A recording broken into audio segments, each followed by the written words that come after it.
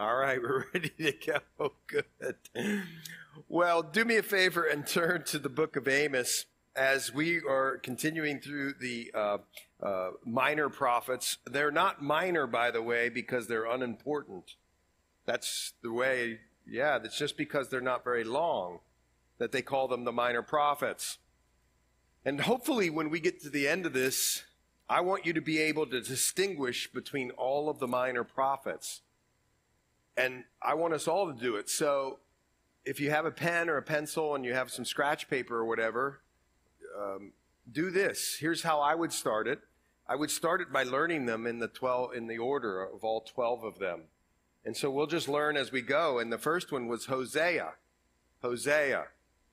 And Xander taught that. And then we turned, in the other part that I do to try to remember these things, I don't know why I do this, but I think it'll help you, is remember how many chapters are in each.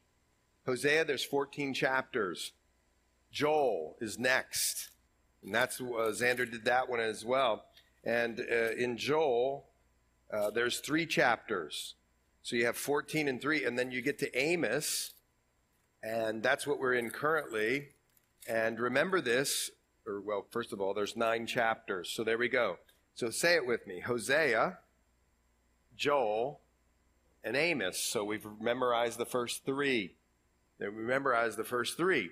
And in order to distinguish them, I think you need to know when they happen. I even printed out some more of my chicken scratch back there on the back table.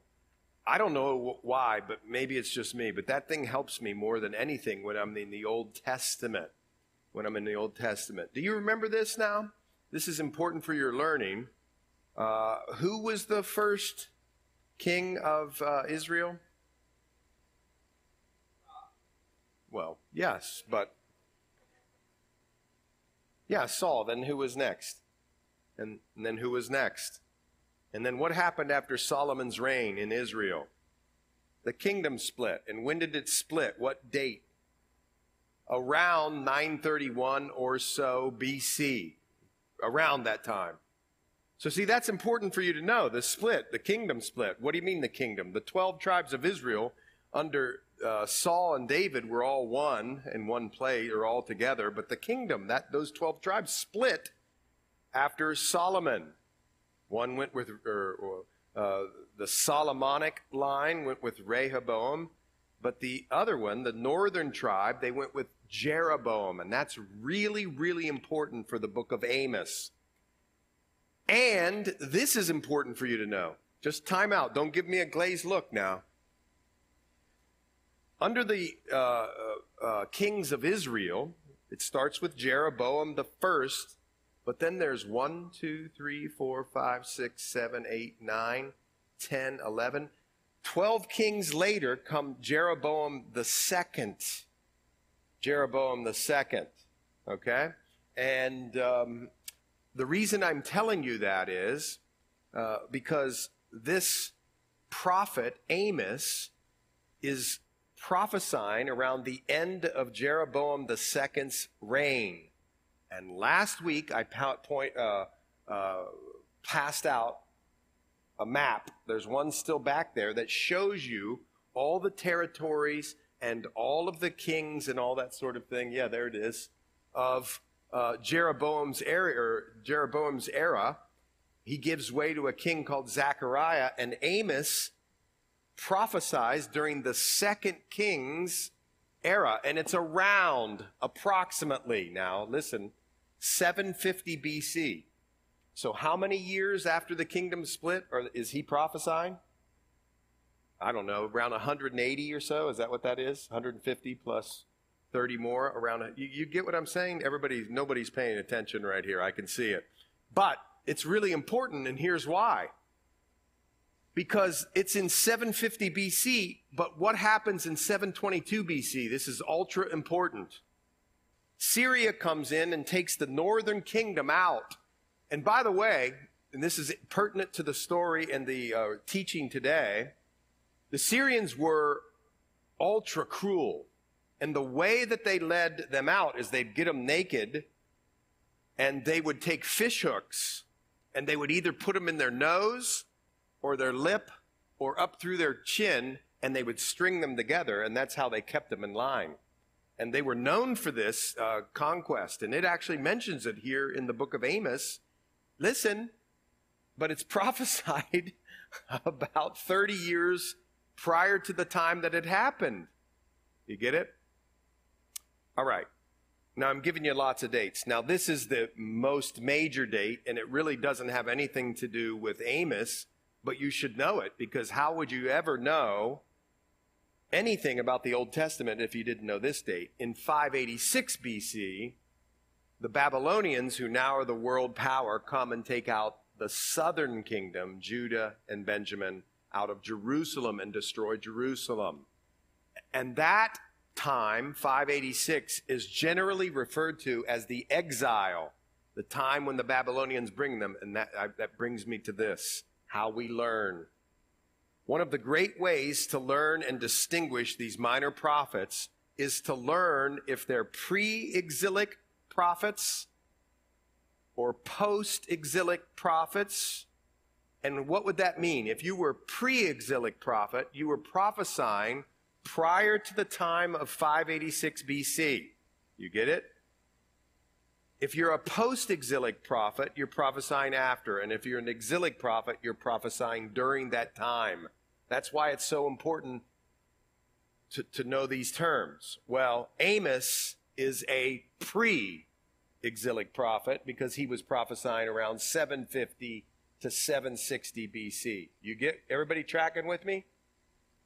And what Amos does, which his name, by the way, means burden, is right out of the gate. Look what Amos does. He pronounces a judgment that God has given him on all these different nations.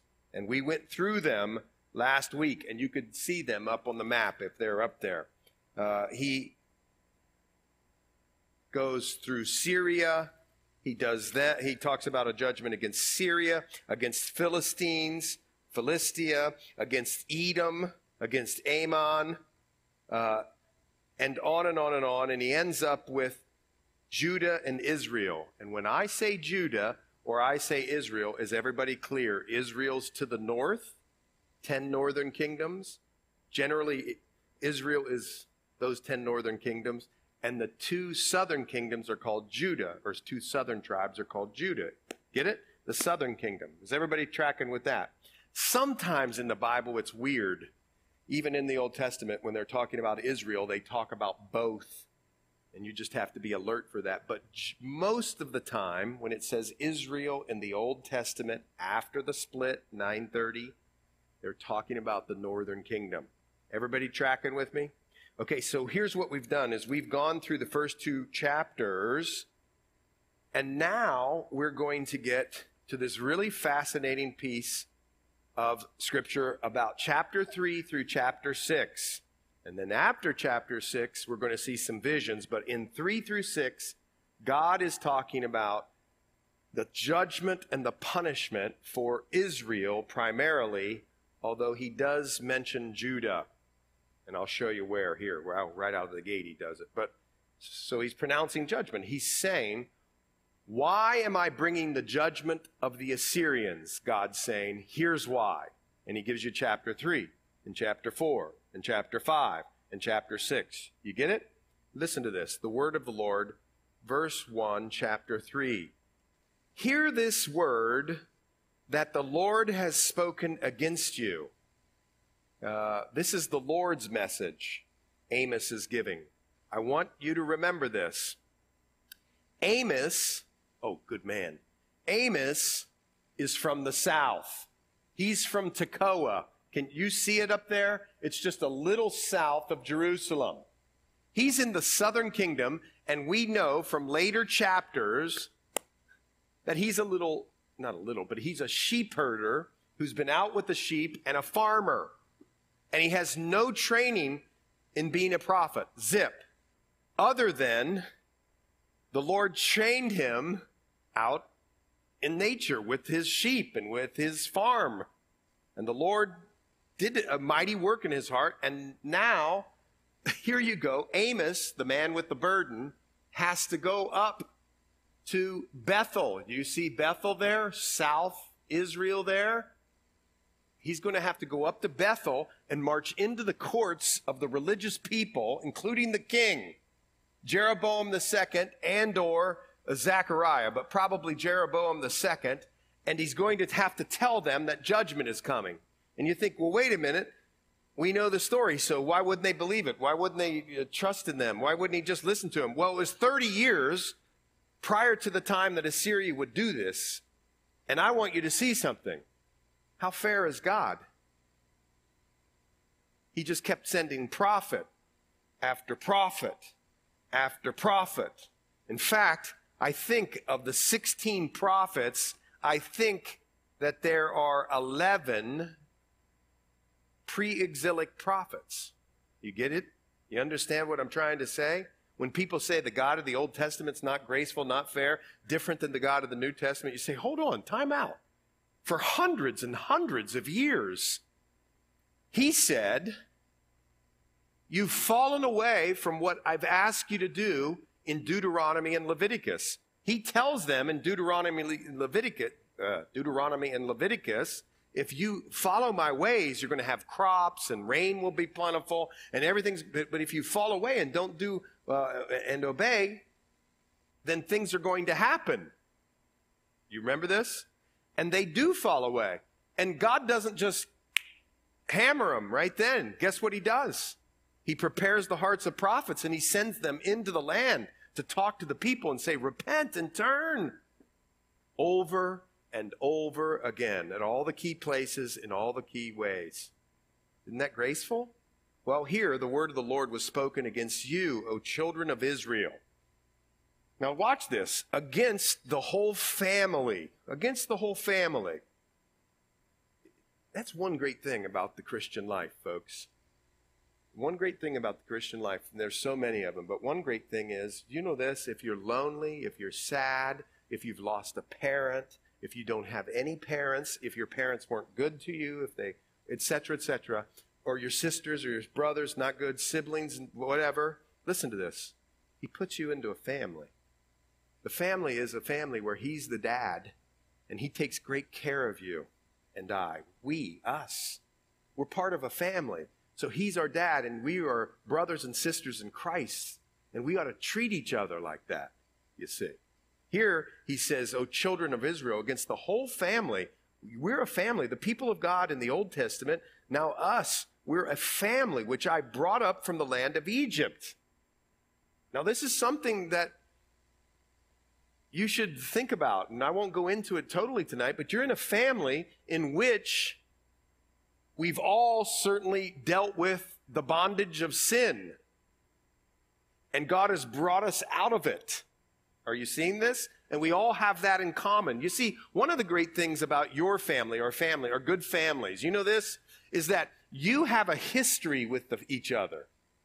It's a history that, maybe I can come and witness, but I'm not really a part of that history in your biological families.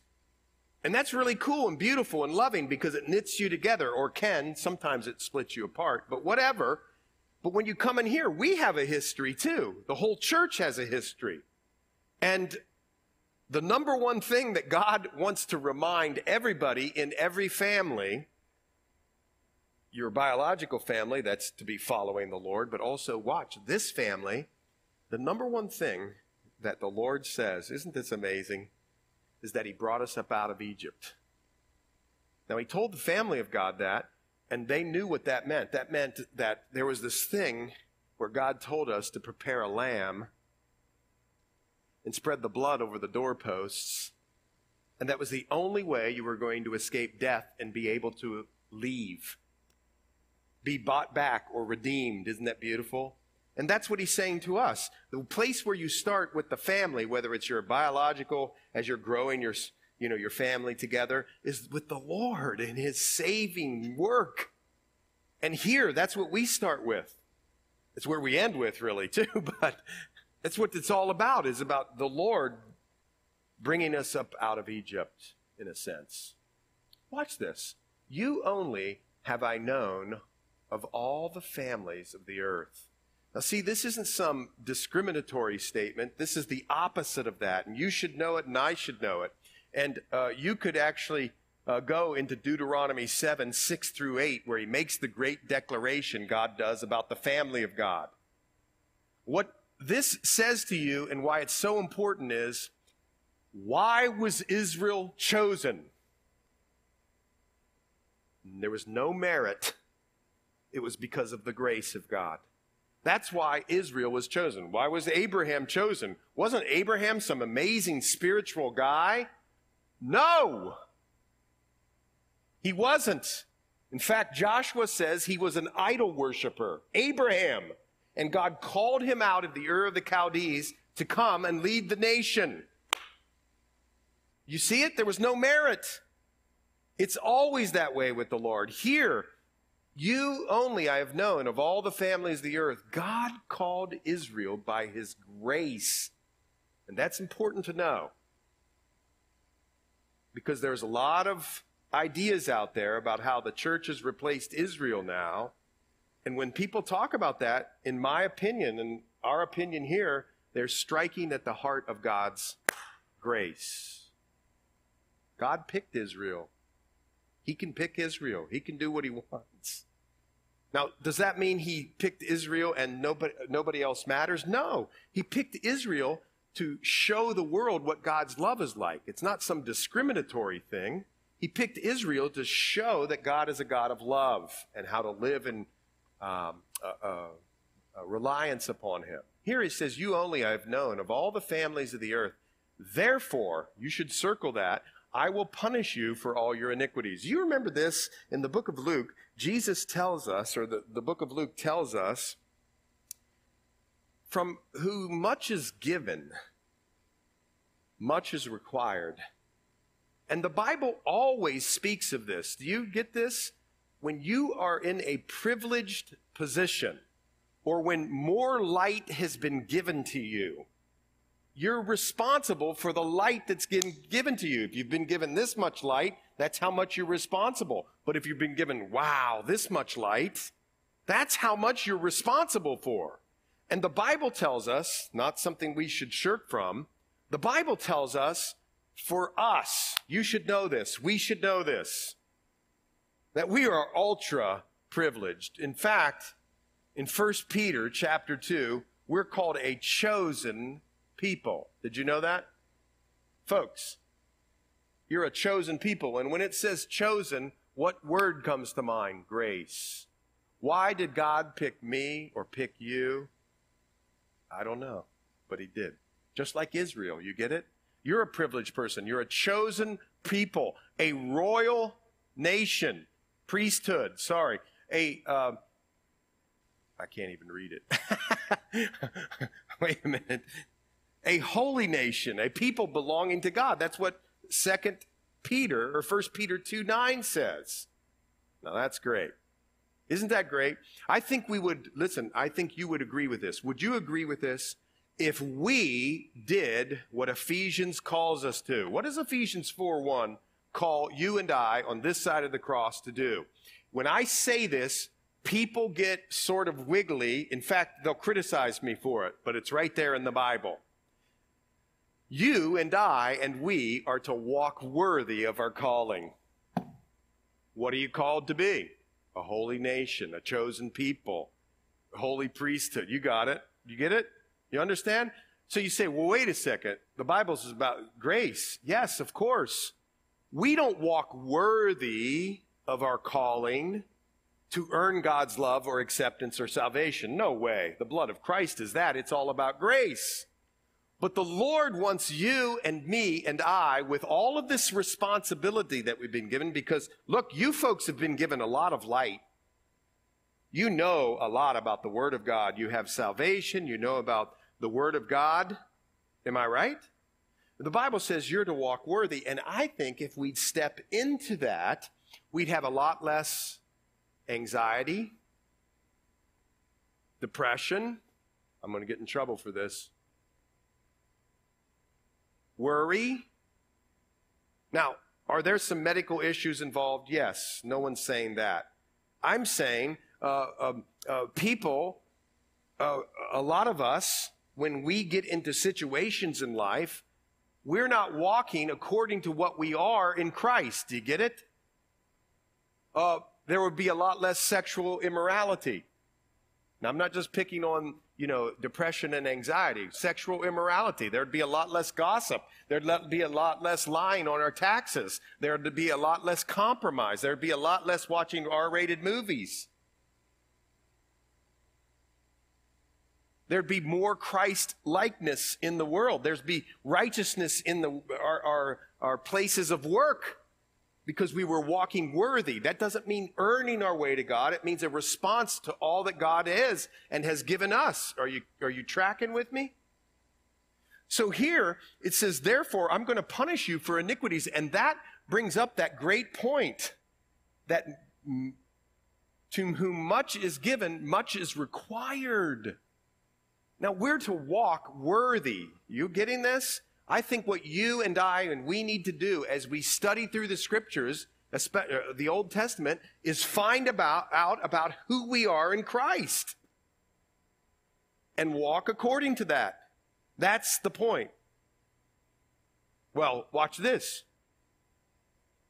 What a great segue to the next verse that you all know and love and can recite.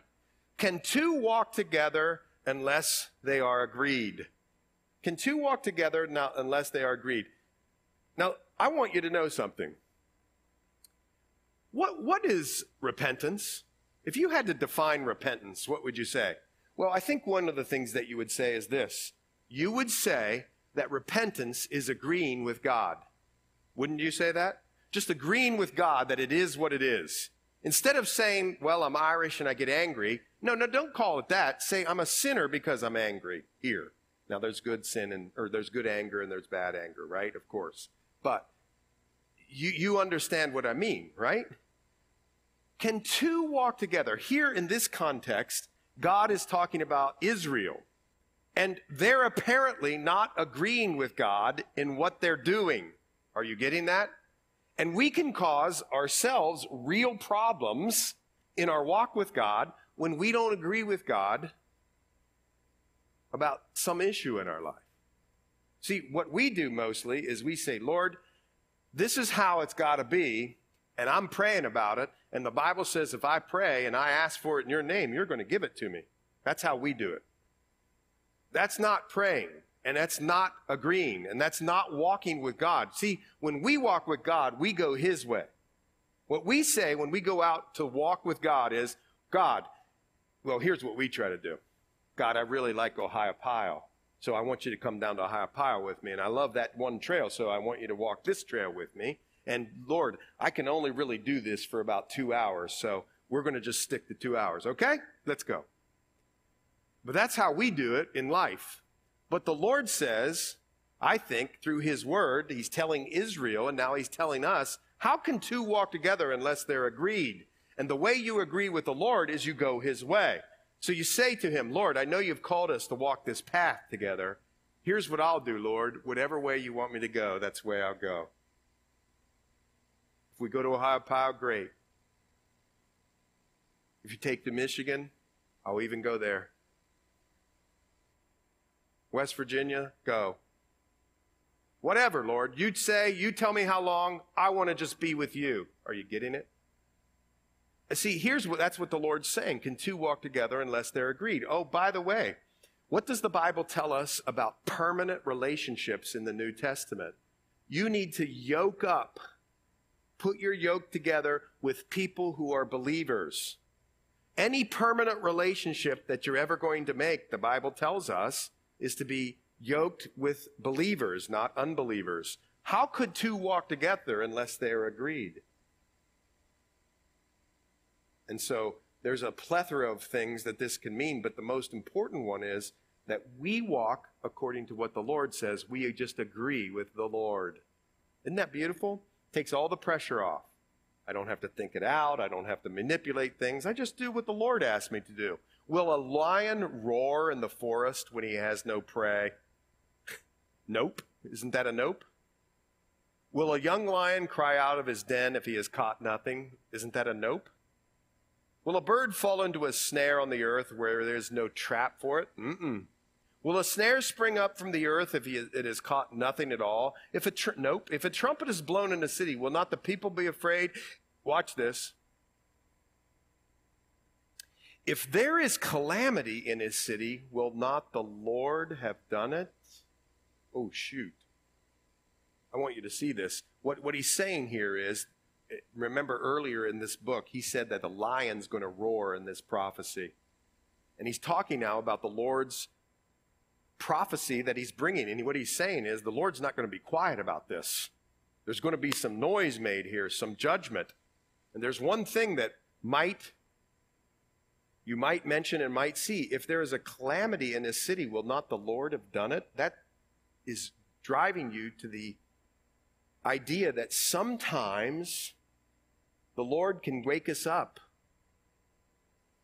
through calamities.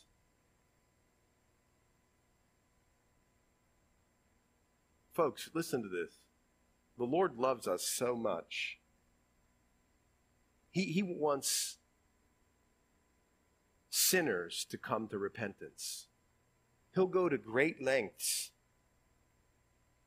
even if he has to send a calamity into your life, to get you and I and we, the people of God, to wake up.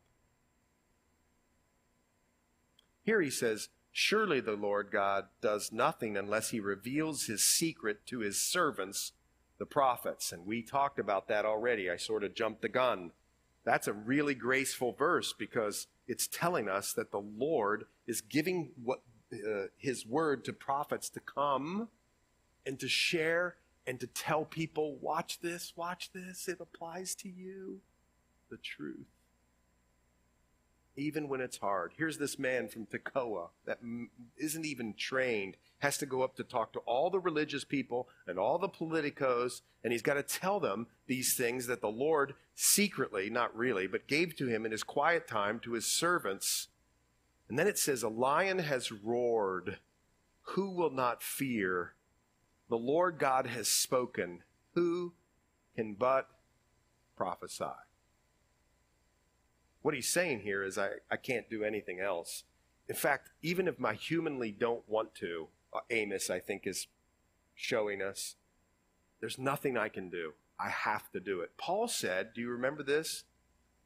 Woe is me if I don't preach the gospel. He had to do it. He, knowing what he knew, watch this, people who walk in a privileged position, which all of you are in Christ, watch this, when you have the truth, it has to come out. You can't just wave at people every week across the neighborhood fence. Hi, how you doing? Hi, how you doing? Well, one day that person's going to die. So the Bible's telling us here, I think, when you have a message, whoever he calls you to share it with, you share it with. You see that? Well, you keep going. Proclaim in the palaces at Ashdod. Now, you got it. I really think, too, I say this all the time, if you know the players of the Bible, everything's going to make sense. And if you know the places on the map of the Bible, this will make much more sense to you because Ashdod is an enemy. Look where Ashdod is. It's over on the coast. It's part of Philistia. And he says, listen to this, go into the palaces at Ashdod and then the palaces of the land of Egypt and say, come up to Samaria. That's northern Israel. Now, they're not going to do it. But what he's saying is, I want you to bring your enemies and see what's going to happen to you. Are you getting that? Bring your enemies up to Samaria. See great tumults in the midst of Samaria, in her midst. That's confusion or trouble, and the oppressed within her. For they do not know to do right, says the Lord. That gives you a great key. Look at that. It gives you a great insight into why the Lord chastises people or brings judgment. Why? He wants people to do right. And a lot of people aren't woken up. And I dare say even in the church, many people not awake. I go to church, I give some money, I serve on a committee, I'm fine. Here the Lord says, they don't know how to do right, says the Lord, who store up violence and robbery in their palaces. Therefore, thus says the Lord God, an adversary shall be all around the land. He shall sap your strength from you, and your palaces will be plundered. And that came true about 30 more years from this. And you can read about that right in 2 Kings 17, verse 5. And that is when Assyria dipped in there and got them all. Thus says the Lord in verse 12, as a shepherd takes from the mouth of a lion. I'm going to say this every week because it just touches me so. Here's the Lord using what Amos was or is, a farmer, a shepherd. And he paid attention when he was out in the plain. He paid attention out in the wild. Read this. This is farmer shepherding language. And the Lord uses all that for his glory. See, I love that. Don't you love that? I mean, because I see and hear not any of us do the same things every day. So the Lord can take what you're doing. Construction takes it. Do it for the glory of the Lord. Mechanic takes it.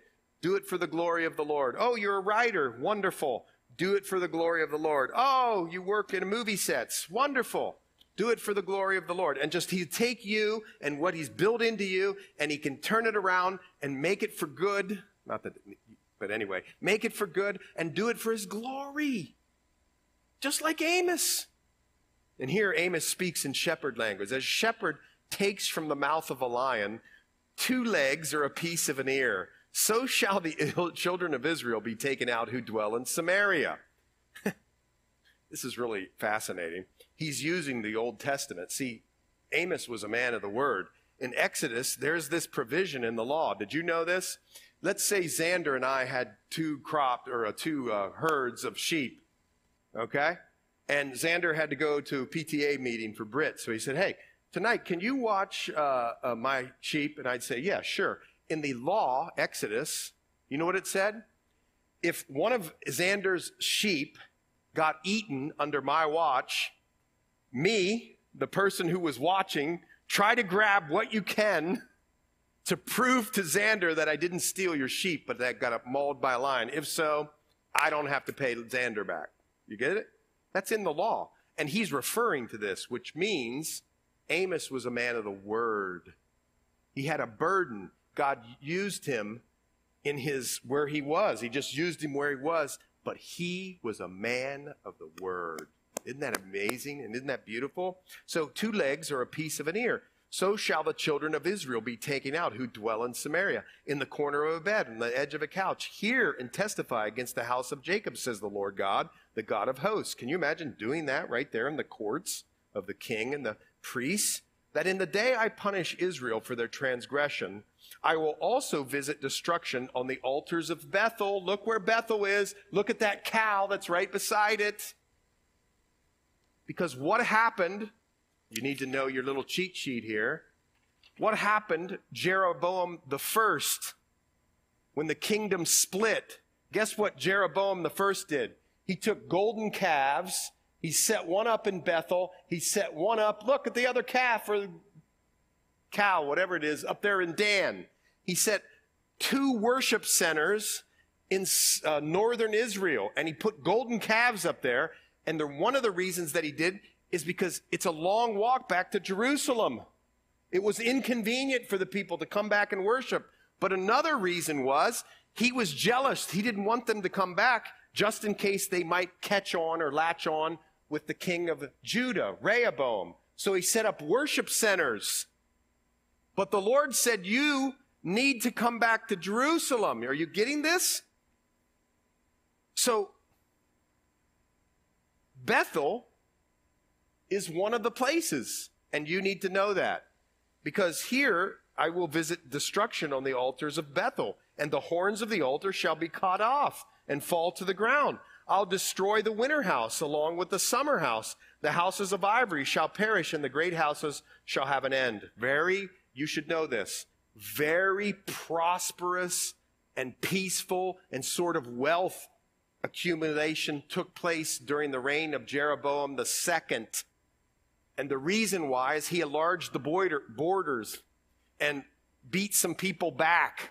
And they were like, wow, we're really good at this, and we have some peace here. And they got sassy and fat and lazy. Get it?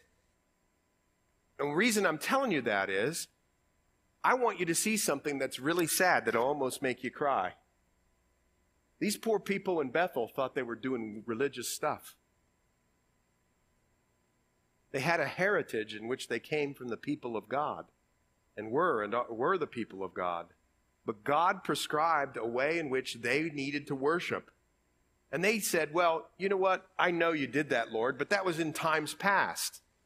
Something's happened now where the kingdom split, and we're going to just sort of put some centers up here, and I know you'll be okay with it, so bless that, Lord. And they didn't even know. That's the thing. In other words, if I had to name this title, I would name it, or the title of this message, I would say, Wake Up to What God Says, not what you say about your religious life.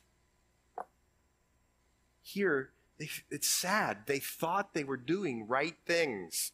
Well, here, watch this. Hear this word, you cows of Bashan. He's going to pick on the ladies here for a minute. But it's not just the ladies. It's just a segment of the population, and he just sort of picks that out. And here he says, hear this word, you cows of Bashan. The cows of Bashan, look at this, are off here in the Golan Heights. In the Golan Heights. They're over here to the right, the top of the, you see where the Sea of Galilee is? Up there to the right somewhere.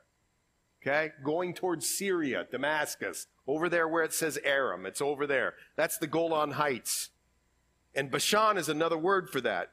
And he says, you cows of Bashan are on the mountain of Samaria. There's big mountains up that way. Look what they were doing up there. They were oppressing the poor. God hates that, by the way.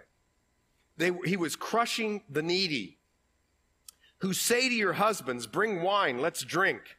In other words, let's just live for, today. Forget if people are hurting. Let's live for ourselves. What's that sound like, folks? It sounds like America. The Lord God has sworn by his holiness. Behold, the day shall come upon you when he's going to take you away. How? With fish hooks. Wow. He told them 30 years prior it was going to happen. And your posterity with fish hooks, you'll go out through broken walls, each one straight ahead of her, and you shall be cast into Harmon. I have no idea where Harmon is, and no one else does either, but it's up that way apparently, says the Lord. Come to Bethel and transgress. At Gilgal, multiply transgression. Bring your sacrifices every morning, your tithes every 3 days, offer of sacrifice of thanksgiving with leaven, proclaim and announce the free will offerings, for this you love, you children of Israel, says the Lord God. Watch this. See right there where the blue meets the pink? There's Jericho. Right below Jericho is Gilgal. Gilgal is where they crossed over, Joshua. What happened after they crossed over? What they set up? They set up stones, a memorial. What else happened there? They celebrated the Passover again. What else happened there? I know we're in mixed company, but oh well. They circumcised themselves there because they were going to obey the law, right? They circumcised themselves there. What does Gilgal sort of signify in the Bible? Entering into the promised land, okay? And then Bethel is right there. It's in the north. It's where they set up the cow. But what else happened in Bethel? You know this. See, if you know the map and the things that happen in the map, this thing will come alive. Well, remember when Jacob, what's that? Jacob's ladder, right. Jacob and Esau. Esau sold his birthright to Jacob. Jacob kind of duped him out of it. The Lord had an encounter with Jacob here in the wilderness at Bethel where Jacob saw the ladder. Remember that? That happened at Bethel. But what this passage is saying, so sad. You're doing all these things. And every time you perform worship in these places, you're committing iniquity. That's what he says. You're multiplying your transgressions. You're bringing, and at Gilgal, and at Bethel and at Gilgal, your tithes, you're doing everything. I want you to notice something here. This is amazing. there's mention here of the free will offerings and offerings of sacrifice of thanksgiving with leaven, but never in here do you see a sin offering. You know why? I think I know why. I think you know why when you know the story. Prosperity, wealth, large borders. Man, we're the people of God. We have 10 tribes, they have 2. We've done some amazingly new good things here. We set up this, we set up that. We've really streamlined our worship, man. We don't have to now walk back and do our thing. What happened? They started to think they weren't in need of the blood sacrifice, of the sin offering. They don't mention it here. There's a real weakened sense of what sin is. Folks, if you preach about sin now, you know what people worry about in the church? You know what people seriously worry about in the church now if people preach about sin? Oh my gosh, the money's going to go down because people are going to leave. We're not going to have enough people here so that when we put stuff on Instagram and stuff, they won't see lots of people. That's what people think about, folks. Trust me, that happens in the church. There's no sin offering. So, man, the pastors have failed. The preachers have failed. The leaders have failed. But also now we've gotten to this place of America and prosperity, and we have started calling sin something else. And it's not sin, and just sort of glossing over it. We're just like them. Also, I gave you cleanness of teeth in all your cities. Now here, from 6 to 11, he takes them through the calamities that he used to try to get them to wake up. Watch this. Cleanness of teeth means there was a lack of food. There wasn't food in the teeth. And lack of bread in all your places. Yet, why did he do it? Why did he bring the calamity? Watch this. All calamities that the Lord bring are motivated by love. Yet you have not returned to me. That was his goal, that they would return to him. I've also withheld rain from you where there were still 3 months to the harvest. I made it rain on one city. It withheld rain from another. So what here? He brings a drought. So 2 or 3 cities, verse 8, wandered to another city to drink water, but they weren't satisfied. Yet you haven't returned to me. See? What else did he do? Well, crops with this blight, this thing that knocks out the crops, blasted you with blight and mildew when your gardens increased, your vineyards, fig trees, olive trees, locusts devoured, yet you haven't returned to me. I sent among you a plague, so there's disease he used. After the manner of Egypt, your young men I killed with a sword. War, along with your captive horses, I made the stench of your camps come up into your nostrils. God's calamities to get people to wake up. Folks, do I really have to expand upon that one for the last 2 years? Oh, shoot. He wants us to wake up. I overthrew some of you, verse 11, as God overthrew Sodom and Gomorrah, and you were like a firebrand plucked from the burning, yet you haven't returned to me, says the Lord. Oh, shoot, he's just sad. Turn to God. Turn to God. Draw near to God, and he will draw near to you. Find the Lord when he can be found. You know what I'm saying? The Bible says it over and over again. And I think he's saying it to you and to me. I think he's speaking to me first. Wake up.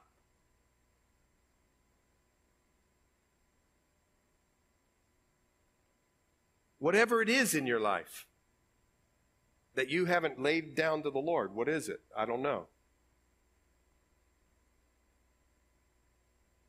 I think it's judgment starts in the house of God. I don't think we point the finger. We say, what about me? What am I not doing or I am doing? I want to lay it down to the Lord. So I want to just return to him. For behold, he who forms mountains, verse 13, and creates the wind. Oh, wait a minute. I didn't read 12. Therefore, thus I will do to you, or will I do to you, O Israel, because I'll do this to you. You got to see this. Prepare to meet your God, O Israel. Whew, shoot. The Lord doesn't strive with man. Just continually. There's a point in which judgment comes. For behold, he who forms mountains and creates the wind, who declares a man what his thought is, and makes the morning and darkness, who treads the high places of the earth. The Lord God of hosts is his name. It says, prepare to meet your God in the verse before, and then he says, the Lord God of hosts, the captain of the armies is his name. Now hear this word which I take up against you. That's funny. It's confrontational. Isn't this interesting? Amos has a confrontational word in chapter 5, but watch this. The next word he uses, a lamentation. That means a funeral dirge, a song about a funeral, a sadness. There's this thing where he has to tell truth, but he doesn't do it like this. He does it in a sad way because he loves them, and the Lord loves them. The Virgin of Israel has fallen. She will rise no more. She lies forsaken on her land. There was no one to raise her up. There's no one to raise her up. The northern kingdom, there's no one to raise her up. It's going to happen. You're going to be laid out. For thus says the Lord God, the city that goes out by 1,000 shall have 100 left, and that which goes out by 100 shall have 10 left to the house of Israel. You could look back in Deuteronomy 28, verse 62. God told Moses this. If you don't obey, you're going to be left with very few in number. He actually says that to him. Here the Lord's reiterating that. For thus says the Lord to the house of Israel. And this is what I wanted to get to. I think we need to wake up. I think I need to wake up. Because he says, seek me and live. Seek me and live. You know, there's an opportunity for a way different outcome here. For both Israel here, the nation, but also for us. Instead of seeking all the different circumstances, Lord, just would this circumstance go in my favor? I hate being it down here. Could it be up there for a while? The circumstance, Lord, what if we just sought the Lord for his beauty? Because it says, seek me and live. Now, we've been going through John chapter 3, or the book of John. Remember what Jesus said to Nicodemus. Nicodemus says, well, I want to learn about being born again. And Jesus gives him a number of things. But then he says, hey, Nicodemus, I know you know this story because you're the teacher of the law. He goes, you remember in Numbers 21, doesn't say that, but he said, do you remember that story about the bronze serpent? They were complaining in the wilderness as they're ready to leave because their food was crappy. You kept bringing this stupid manna stuff. The Lord got upset and he sent serpents and they bit them and they were dying, and the Lord then gave a provision. Just put up that bronze serpent on a pole, and if you look to that, watch, you'll have life. Just believe. Just look. Look to the one who took the curse. You'll live. And then if you go through John chapter 5, it's so amazing. It says in there, as Jesus is talking, that the Father has life, but has life in him, but also the Son has been given life to give out. In fact, in John chapter 1, verse 4, it says, in Christ, or in the Word, was life. Seek me and live. Watch this, but don't seek Bethel. Bethel had started out good. It had very important stuff going on there. It was sort of where, the house of God, Jacob, and all that he would do started out in his relationship with the Lord, and that was good. But don't seek the experiences of things that have happened in the past. But just seek me and live. You want real life? Just come to me. Nor enter Gilgal. Wait a minute, the Lord. That's representing the promised land. I know, but you want all of these gifts and all of these things that I've represented to you. What about just me? Seek me and live. Nor pass over to Beersheba, which is really interesting because Beersheba is all the way down in Judah. Of course they weren't going to go down there, right? It's in Jerusalem, or it's in the southern kingdom. He's like, I'm not sparing the southern kingdom either. What if you just sought me and lived?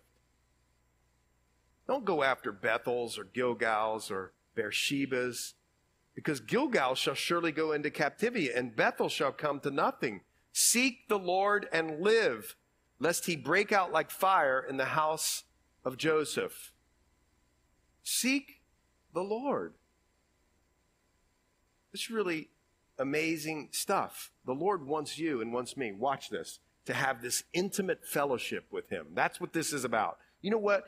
Sometimes I look at those announcements and I get creepy. Not creepy. I get hives.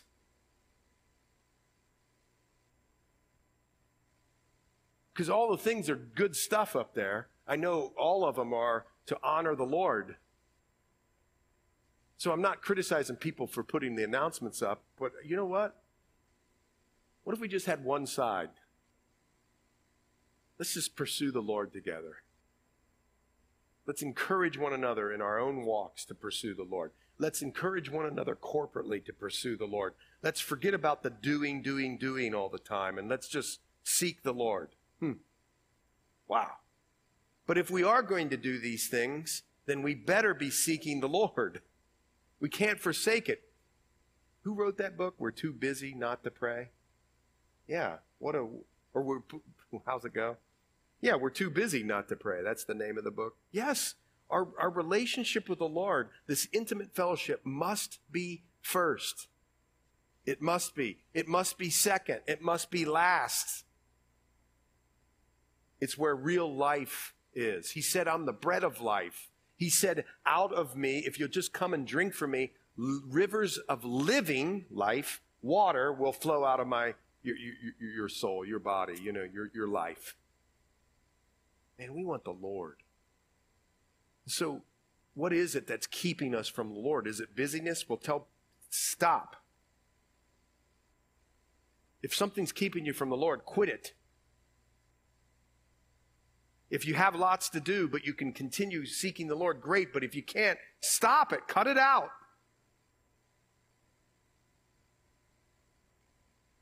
Lest it break out like fire in the house of Joseph and devour it with no one to quench it in Bethel. You who turn justice to wormwood. Apparently, these people were taking the justice system and making it poisonous, and lay righteousness to rest in the earth. Watch this. Here he goes again. He knows about things in science. He made the Pleiades and Orion. By the way, that's in Job. So not only did he have an eye for nature, he had an eye for the word again. It's amazing. He turns the shadow of death into morning and makes the day dark as night. He calls for the waters of the sea and pours them out on the face of the earth. The Lord is his name, Jehovah. He rains ruin upon the strong, so that fury comes upon the fortress. Watch this, verse 10. They hate the one who rebukes in the gate. He's talking now about his office, his job. He's talking now about any Christian that is full of grace and truth. They hate the one who rebuked in the gate, and they abhor the one who speaks uprightly. If you're looking to be friends with the world, the Bible says that ain't going to happen, folks. If you're talking gracefully and truthfully and gracefully, you're going to run into conflict. Because the world doesn't want to hear it. Therefore, because you tread down the poor and take grain taxes from him, though you have built houses of hewn stone, you shall not dwell in them. You have planted pleasant vineyards, but you shall not drink wine from them. By the way, in the archaeology history of Israel, guess what started happening in around the middle 700s BC? They started seeing in cities, the cities where the common folk lived, and a place where there were nicer houses in the ruins. They found this. And it started happening around the middle 700s. Listen, that's what they're talking about here. For I know your manifold transgression, verse 12, and your mighty sins, afflicting the just and taking bribes, diverting the poor from justice at the gate. Therefore, the prudent keep silent at that time, for it's an evil time. Now watch. This is how you seek the Lord. A person who is seeking the Lord, watch this.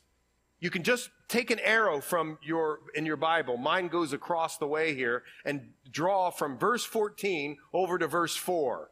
Seek me and live. If I'm doing that, if we're doing that, guess what we'll be? People who seek good and not evil, that you may live. People who seek after the Lord, who have a relationship with the Lord, look for good things and not evil. Their mind dwells on good things, pure things, noble things. That's why you got to watch it.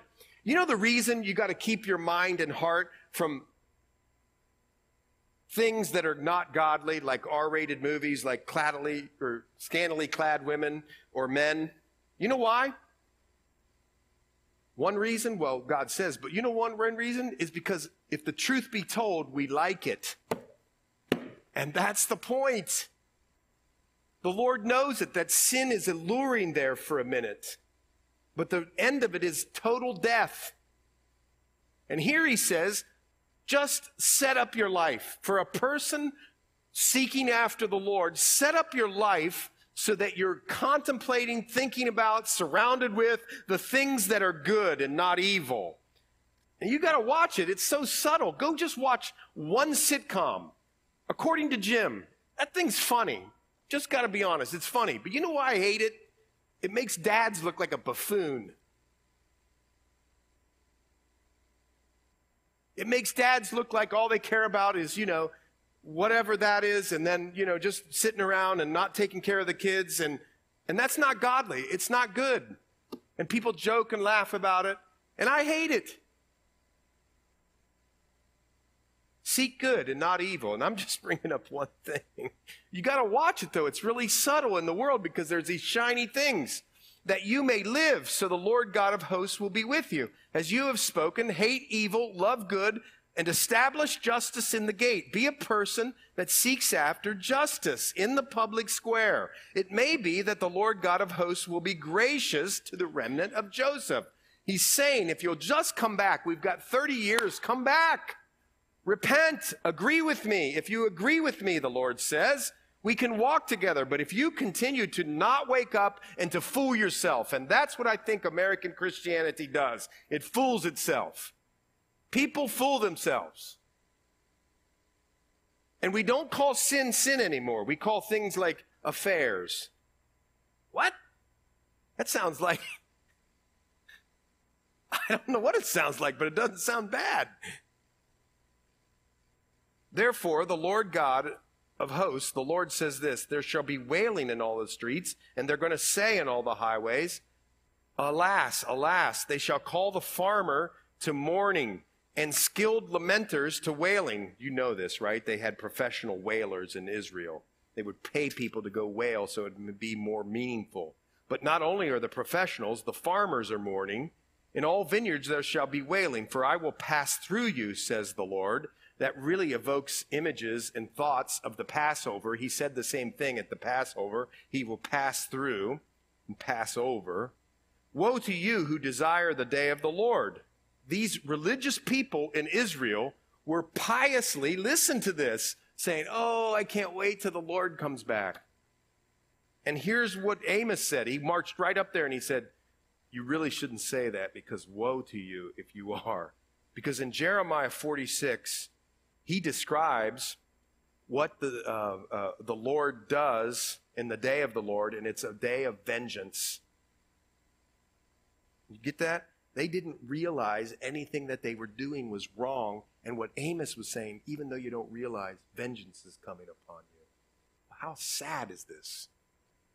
For what good is the day of the Lord to you? It'll be darkness and not light. It'll be as though a man fled from a lion and a bear met him. He'll be like, yeah, I missed the lion, but the bear mauled me. Or as though he went into the house, oh good, I got safe from the animals, put his hand on the wall and got bit by a serpent. Is not the day of the Lord darkness and not light? It's not very dark with no brightness in it. Now watch this. This is the Lord saying this. Remember when the Lord in Proverbs says there are 6 things he hates, a 7th thing that he hates? Remember all that, starting with pride and all that sort of thing? Watch this. Here's another one. I hate, I despise. Think about this. Bethel, Dan, I hate and I despise your feast days. You do things that you think are religious, but I hate them. And I don't savor your sacred assemblies, though you offer me burnt offerings, notice, no sin offering, and grain offerings, I won't accept them, nor I will regard your fattened peace offerings. Take away from me the noise of your songs, even their worship. Look, it was just noise. For I will not hear the melody of your stringed instruments. Why? Because they like to sing about themselves. I, instead of him. They wanted to do it for entertainment, not singing to him. This is what they were doing, folks. And then he goes, but let justice run down like water and righteousness like a mighty stream. Justice is looking out for other people and righteousness is doing the right thing. But that's not the point, really. The point is what you do in church better run out of your life when you leave the church. It ought to be flowing from your life. See, but what? It wasn't for these people. They were going to do their thing at church and then they went out and lived like hell.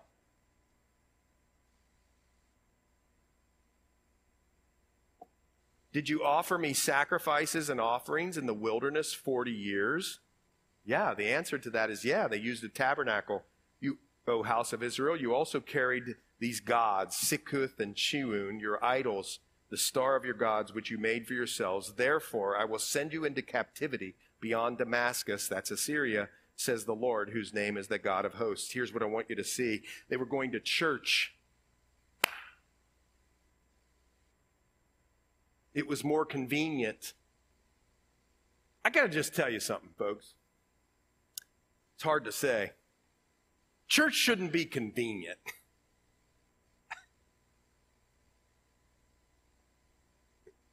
Even, it just isn't. Here the Lord said, I need you to come back to Jerusalem. They said, nah, we'll set up shop here. I'm sure you'll understand, Lord. Not everything that's convenient is good for you. Here it certainly wasn't. And they were going to church. They were giving offerings. They were even giving tithes. They were doing all the religious things. When they left, look at this. They went home to their idols. Shoots. And I don't really know who these idols are or what they were, but they just don't sound good, do they? They sound pretty evil. Here's what I think the lesson for us is as we leave. I think the lesson for us is that you and I should wake up. Let's wake up. Let's do this. Let's get serious about sin, not some legalistic, weird way. Let's have a burden like Amos, his name. Let's have a burden for our sin. Let's ask the Lord to help us and to agree with him so that we can walk with him, because the Bible calls us to a place of worship. And the place of worship for us in the book of John is in spirit and in truth. You know this, right? And we ought to have a lifelong adoration and fascination of worshiping the Lord in spirit and in truth. And if you do that, wow, you're abiding in Christ. And when you abide in Christ, you get fed all the spiritual nutrients that you need. In other words, you live the true vine. Okay, I know I'm going long, but watch this. Spiritually, you don't worship externally, you worship inside. That's the whole point of everything the Lord's saying. He wants your heart when you worship. But I want you to see something. The way to your heart is through the truth. You know when people get dry, you know what I say? When I get dry, you know what I do? Man, I must not be reading the Word. Because when you start searching the Scriptures and you find out everything that the Lord has done and accomplished, guess what just automatically happens? I don't even know how to play a guitar or keyboards or anything. I just start worshiping. Now, I don't sing, but my heart goes from here to here. I'm just soaring. And so are you when you read the Word. When you see what the Lord has done, spirit, you concern yourself with the spiritual with the Lord, not the externals. That's what they were doing. And you do it all according to the truth. Jesus said he's going to sanctify us by the truth of his word. It's the word, man. Know the word and worship. And let's get away from externals. Let's pray. Lord, thanks so much for your great word, and we pray, Lord, that you do a mighty work in our hearts here. I pray you do a searching work in our hearts. Lord, if we're phony in ways, show it to us. and let's agree with it. If we're gossips, show us that, Lord. If we're not encouraging, show us that, Lord. If we're harsh, show us that, Lord. Nothing's off limits for us. If we're touchy, grumpy, prideful, if we look at bad things, if we're sinning in any other ways, Lord, show it to us. And then, Lord, help us, give us the grace and strength to remove those things and to replace them with your love and light through the word. Help us to be worshipers who aren't just thinking of convenience all the time. We pray all these things in Jesus' name. Amen.